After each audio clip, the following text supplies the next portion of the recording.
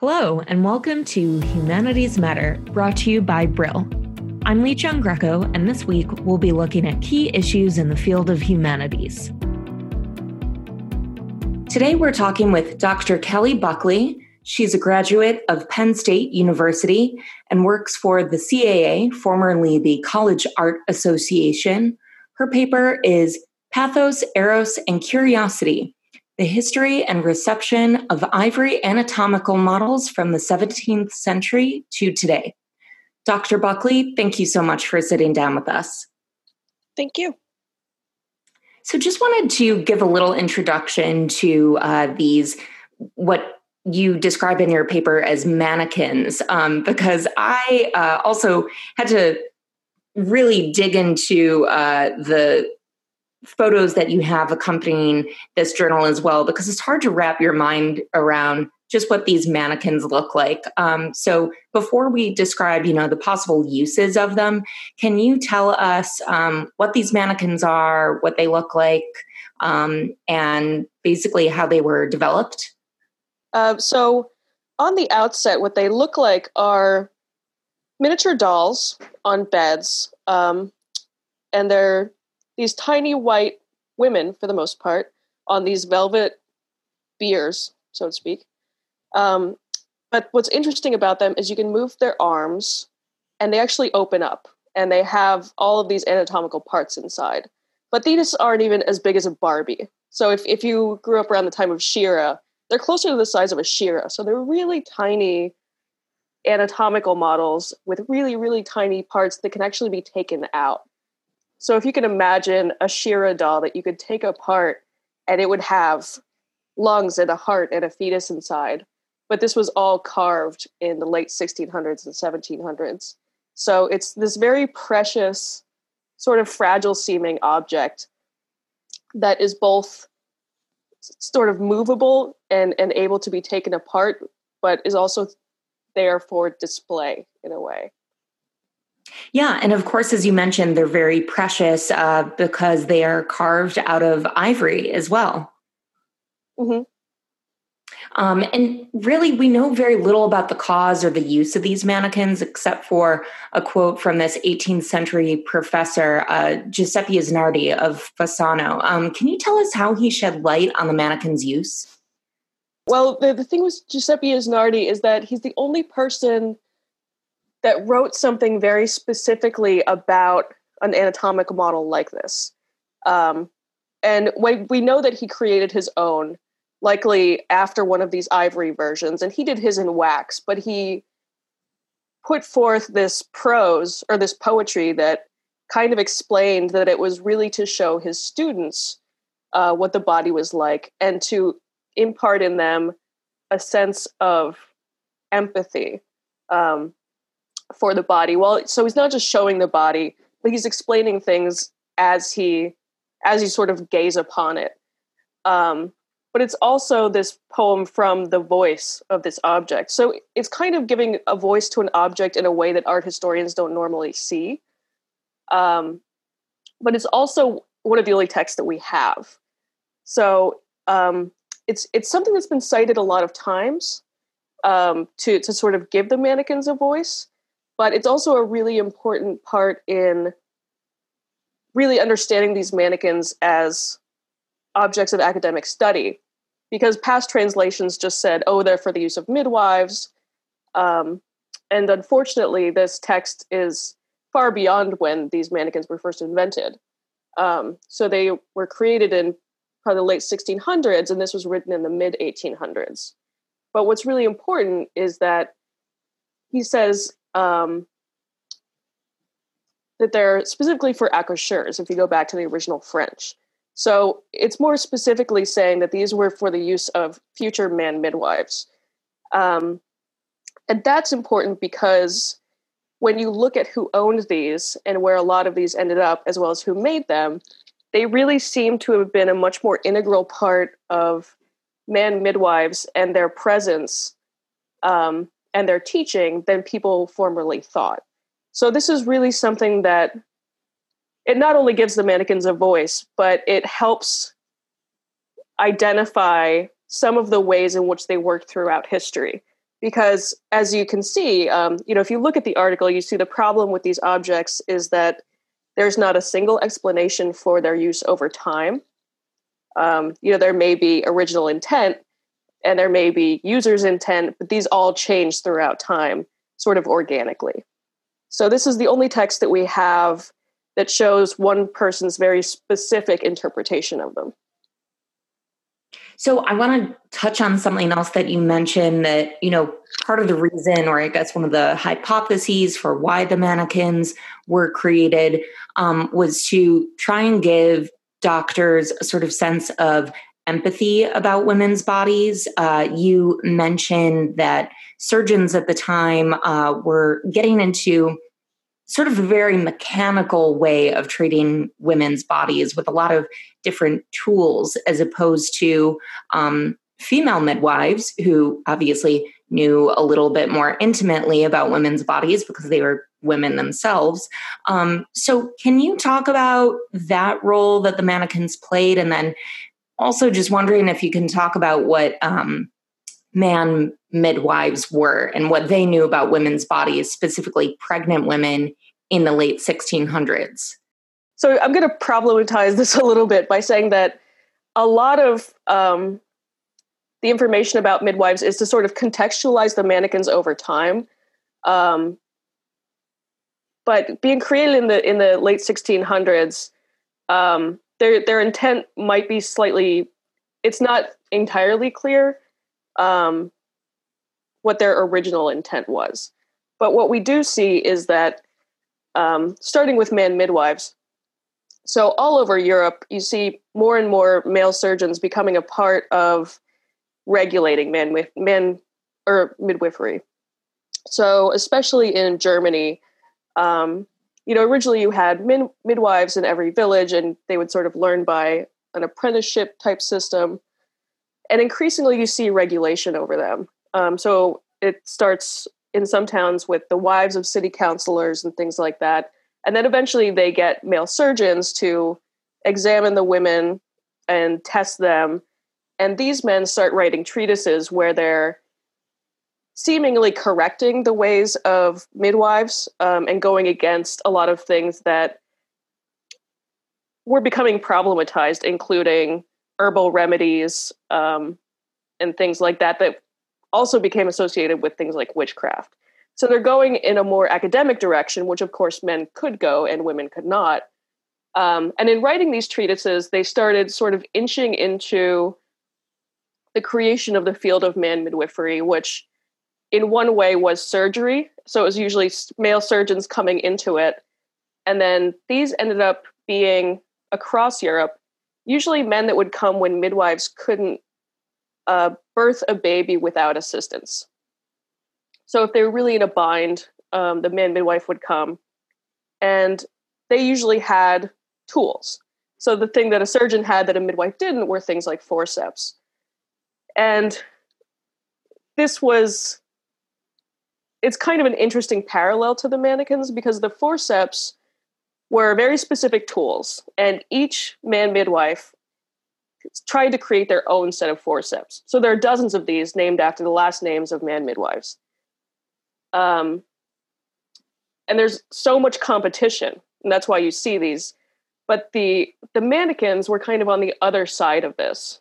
So therefore, teaching and displaying, but not really explaining or being used in a medical sense. So it's kind of hard when we're not able to see one of these, but coming from a modern perspective, they don't look very detailed in terms of what we would expect from anatomy. So even when you look at them, they're not explanatory on their own, but they were used as a sort of a prop.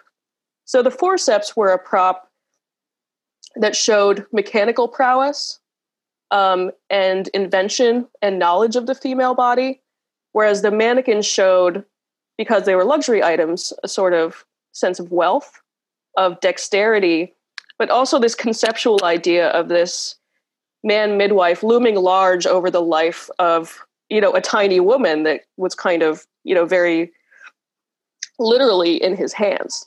So they kind of worked at two ends of the spectrum of man midwives trying to present themselves. But I'm explaining the forceps because it kind of shows that sense of competition that came with this role. And they were also working against a lot of different criticisms. So in the late 1600s, there weren't as many of those criticisms as you see later in time in terms of men being overly mechanical. It's not until you see really famous female midwives like Jane Sharp where they explicitly say, in a way that a lot of people read it, that they were too mechanical and that they were hurting women by trying to use all these metal instruments and not understanding the sort of tactile prowess that a midwife needs. But that's another thing with these mannequins. You can show you're not just using these giant forceps and extracting babies like some kind of monster. You can really show your dexterity by playing with these really tiny, somewhat fragile models, which, if you look at the actual model, often has the woman where once you lift her hand up from her stomach to open her up, she has her elbow on, or her wrist on her forehead, as though, she's in pain, she's fainting, she needs your help. So it's really looking like the man midwife is sort of saving this tiny being within, the scope of his practice. Yeah, it's really interesting, actually, as you point out, to think about how the mannequins and the forceps are sort of these two things that are working in parallel. You have the forceps, which are obviously very mechanical. They're named after the doctor that creates them. And then you have, these tiny little ivory, essentially dolls, which, as you mentioned, it's difficult for them to be perfectly anatomically correct because they're carving them out of a tusk, essentially. But, they're made with such dexterity. And as I understand, I think a lot of them weren't signed as well. I think you mentioned that. Yeah, none of them were signed. I've never seen a single signed copy, but a lot of ivories of this type weren't signed, so it wasn't entirely strange. These weren't necessarily, they were art pieces, but it came from a family that did very much mechanical pieces. And they signed some of their things if they were made for, say, a court. But in this workshop, they just didn't sign any of their works at that point in time. Can you talk about that family a little bit? This man, Stefan Zick, he came from a family of ivory turners. Can you talk about how his previous work differed from the mannequins and the details that he put into these pieces? Sure. Well, actually, Stefan Zick came from a family of ivory turners. Both his father and his grandfather worked in different courts.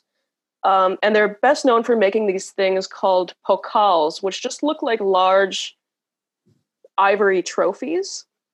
But what's interesting is they often have either moving parts inside, which can move with the help of a string, including tiny ivory portraits on a little sort of coin shape that will twist back and forth into two different images.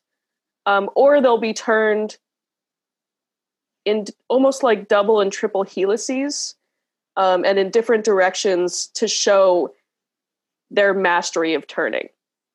And turning was thought of as the perfect thing for a prince to learn because you learned geometry, patience, an understanding of adaptation. So turning was a very big thing in the courts. But when Stefan Zick came along, his family had already started a workshop in Nuremberg. So the workshop was not the same kind of payment system. You wouldn't just get paid to make things for the court, but you really had to kind of create an audience. And they had a reputation for creating these triple helix bracelets, or they weren't actually worn as bracelets, but these triple helix turned ivories that were just fantastical and nobody could understand how they did them. as well as these other, like pokals with balls inside of balls. So you would actually turn pieces of ivory inside of other pieces of ivory that had holes in it. So very complicated things, as well as other things that had anywhere from 6 to a dozen or more pieces that could be put together. So little puzzle ivories. So Stefan came from that background, and he grew up learning those things and mastered them. But then he became interested somehow in anatomy. And one of the first things he sort of created on his own were these eye models, which are they're really made for something like turning, because you can turn the little stand, and then at the top, you would just have these half spheres that show all of the different parts of the eye. And those were quite successful, even to the point where he tried to make them more and more anatomically accurate, as did others in his workshop over time. So they obviously sold quite a bit, and they were very, very much known in the market. And after that, he created these ear models, which also, if you know anything about the ear bones, there are some very minute pieces. And both of these, the eye models were actually larger than a normal eye usually. And the ear models were about the same size as an ear. But it would have these tiny bones that were also attached by a string so that you wouldn't lose them. And these were actually quite successful. And they were mentioned in a number of places, not only in the 1600s, but later, well into the 1800s. They were still wandering around the market. So these worked really well, and it seems that the full body mannequins were sort of a challenge that Stefan sort of overcame. He wanted to have a full body, but the problem with ivory is that it's only so thick. And what's interesting about these is they actually use very little ivory. So you don't need a full piece. You can actually use these sort of planks. So these are actually very flat, and he uses the bed and carves into the bed to make it look more three-dimensional.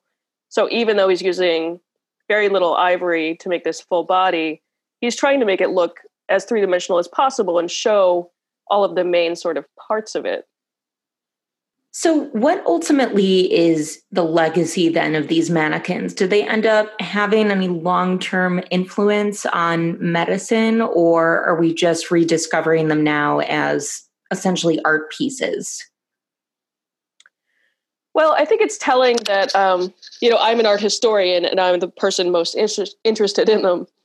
And I think part of the issue is that medical history really came up as a lot of male doctors in the 20th century, getting a better understanding of the history of medicine, but with a focus on accuracy.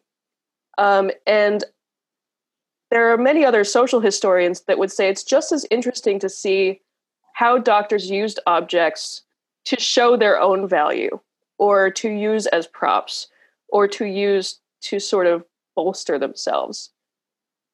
So I'm really interested in objects that are in this liminal space that aren't necessarily there to be the most accurate, but that are there to create a response in their audience, to create this interest, and that aren't necessarily pinned down to just being, say the most accurate anatomical model of this century. This was just like a very interesting phenomenon at a very interesting point in time. And I think that looking into that, we can get a much better idea of sort of the evolution of different objects and how they compared to one another and how they worked from one another over time. So I'm really interested in this being very much an in-between object, but also a unique type of object. I don't mention this in the article, but I created a catalog of them. And I've talked to a number of people that want to make a database, including Duke, who has a collection. But no, I've cataloged, how many there were, what parts they have, if they're bone or ivory, all of their different details, created more than 13 different categories for them stylistically. And I actually had a Fulbright scholarship. So I lived in Germany and I worked around Germany fighting them, and Czech Republic, Switzerland, the Netherlands, all over the place. So, and I insisted on taking them apart, especially because the parts are so different. Like in one group, all of a sudden you find ovaries and you're like, oh, that wasn't there before. And yeah, some of them, they'll replace parts, which is really disconcerting. I found a tiny wooden doll that was actually from like a dollhouse set in one of them. Yeah. They're funny. But yeah, once you see them in person, you start to understand better both how they're made and how they feel. Yeah. And sort of how dainty they are. Right. Yeah. Really fascinating digging into this. Thank you again so much for writing it. Yeah, thank you. Dr. Kelly Buckley, she's the author of Pathos, Eros, and Curiosity, The History and Reception of Ivory Anatomical Models from the 17th Century to Today. You are listening to the Humanities Matter podcast. You can find more podcast episodes on Apple Podcast, Spotify, and Google Podcast.